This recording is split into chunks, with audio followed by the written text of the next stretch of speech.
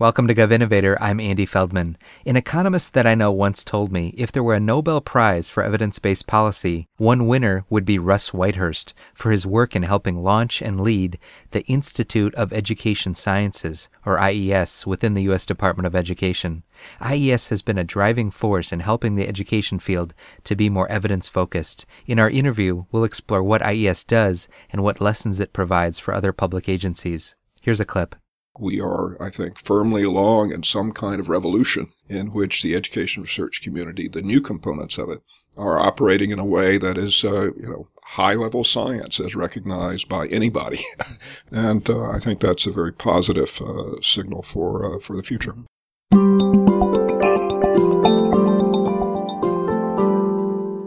Over the last 15 years, the field of education has become considerably more evidence-focused, including a growing number of high-quality studies about how to help students succeed in school. An important catalyst has been the Institute of Education Sciences. It's the independent, nonpartisan statistics, research, and evaluation arm of the U.S. Department of Education. Created in 2002 during the George W. Bush administration, it's continued to flourish under the Obama administration, and today has a budget of about $670 million and a staff of 180. To learn more, including lessons for other public agencies, we're joined by Dr. Russ Whitehurst. He was the first director of IES and served in that role from 2002 to 2008. Today, he's a senior fellow at the Brookings Institution. Russ, welcome. Well, thanks very much for being with me and allowing me to be with you today. An important context for our topic today is what the state of education research and evaluation was like before IES, going back a few decades now. This gets to why IES has been important. Tell us about that. The field of education research and evaluation was not, firmly attached to the modern canons of social, behavioral, and economic science. It was off somewhere else where you bring political views to a discussion of subject matter, where you do a lot of observation studies, where you think every child is unique and every school is unique, and you could never do a randomized trial that would give you any information. And so what I think we accomplished was to provide an alternative model for what education research could look like as it was practiced outside the federal government. And that's ultimately, I think, had a significant impact. We are, I think, firmly along in some kind of revolution in which the education research community, the new components of it, are operating in a way that is, high-level science as recognized by anybody. And I think that's a very positive signal for the future. And Russ, for those who aren't familiar with IES, how do you explain it in a nutshell? It's an independent research agency within the executive branch, within the U.S. Department of Education, that's intended to produce and disseminate research at the highest quality that's relevant to decision-making in education, what works for whom, under what circumstances, and to do that in a way that's useful not only to the federal government, but to the field itself. So in that sense, it is not fundamentally different from the conceptual view of what the National Institutes of Health are. They do independent work. It's intended to impact what the federal government does as well as what practitioners do in health. That's the role of IES in education.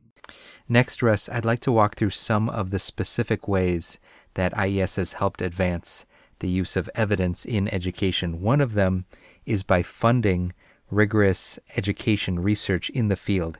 Am I right that this is pretty straightforward? If you want more high-quality research about what works, one way to help bring that about is to fund it. Well, you're absolutely right. Money is a powerful tool, and notwithstanding the romantic view that universities and researchers are doing their work out of intellectual curiosity, if there's money on the table and the rules and processes for getting it are clear, and the prospects of obtaining it are reasonable, they will come. And so putting money out there, letting people compete for it, I think is critical in generating supply. I will add that while it's straightforward to think about doing that, it's not necessarily easy to do it. We had to stand up peer review panels of distinguished people, establish rules for their operation, spend into the wee hours writing research announcements that were clear and directive and appealing to people, and had to monitor the process and correct it as we went through it. But again, if the money is there, if it's reasonably dispensed, you will generate researchers in universities that want to compete for it, and that's what we did. Another strategy that IES has used is to provide training grants to doctoral students in education to help them gain skills in rigorous evaluation methods. The idea here, am I right, is that if you want more high-quality research, it helps if researchers in the field are familiar with those methods. You need people who know how to do what it is you want done. And so we provided very attractive predoctoral and postdoctoral training grants for which universities could compete. We also had a structural problem that had to be addressed, and that is that heretofore, education researchers were trained almost entirely in schools of education. But very few, if any, schools of education in the beginning of this century had the faculty or the interest in doing the kind of work that IES needed done. So when we competed those grants, we required every applicant to represent a collaboration across schools at a university so that people from the regular science and economics departments would be part of the competitions. And that, more quickly than I thought it would, generated brand new training paths that produced within short order, 4 years for PhD students, brand new, well-trained people who came into the field, who published, and who have transformed it fundamentally. A third strategy that IES uses is to have a repository of education studies that have been reviewed by IES so that decision makers at the state and local levels can quickly see which studies meet different standards of rigor. This is the What Works Clearinghouse. It currently has more than 10,000 studies reviewed. Tell us about the value of the What Works Clearinghouse and also about the value of these evidence standards that IES uses. Well, again, we were facing a situation in which almost everything out there was, I think, of a quality that shouldn't be consumed by practitioners and policymakers. But how were they to distinguish the wheat from the chaff? And so we thought they needed a trusted source. Like the FDA is a more or less trusted source for interventions in medicine and drug trials. We wanted to create that in education. To do it, we had, because it's government, and you can't just sit behind your desk and decide what's good and what's bad, we had to have very clear rules for what constituted rigor. We established them with some pain in the process, began reviewing studies, and the What Works Clearinghouse has been very successful, not only in the quantity of work that it's looked at, but in its ability over the past 12 years to identify over 100 interventions that actually have strong evidence of effectiveness. And people are interested in that information. They want to choose what works, not something that doesn't work. And I think appetite for that was there at the beginning, and it has continued to grow. Early on in the What Works Clearinghouse, Russ, I know that there was some criticism of the standards. Some people felt that the bar was set too high in terms of the level of rigor that a study needed to meet What Works Clearinghouse standards. It's like a good housekeeping seal of approval for methodology.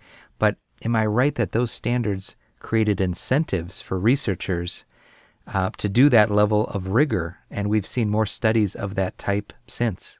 Oh, that's right. And so we went from a lot of debate about whether this was reasonable at all, whether the standards were even appropriate to education, to a situation in which when appropriately trained people are thinking about the work that they're going to do, they look at the What Works Clearinghouse standards because they don't want to do something that they've invested a lot in that won't meet those standards.